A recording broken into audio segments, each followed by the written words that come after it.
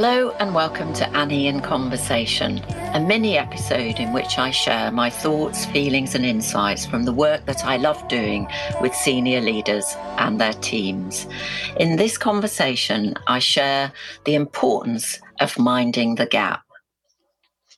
Many, many years ago, I had the privilege of meeting and hearing Marguerite Patten, the British home economist, chef, food writer and broadcaster, share her life and leadership story. At the end, one of the audience asked her, "What would be your top tip to people?" And she replied, "Mind the gap." She was at this time in a wheelchair and had spoken about the challenges that she experienced on a daily basis of not being able to get about, having been someone who thought nothing of jumping on and off a train to London from her local station.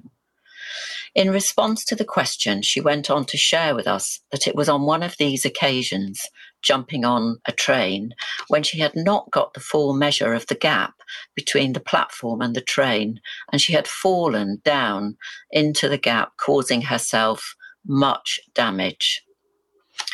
She spoke of being grateful that there had been help on hand and commented on the kindness of strangers shown towards her, in particular of a young person who had leapt to her rescue. And so, she concluded, my top tip to you all is to mind the gap, to pay attention, to be present in the moment to yourself and to what is around you, especially when it is already familiar to you. Her message resonated with me to mind the gap between and in the many areas of my life, in particular the gaps that are thresholds, the spaces between one thing and the next, and the gaps which can be good, providing we notice and are present to them as we move and transition, for example, from one meeting to the next, from one conversation to the next.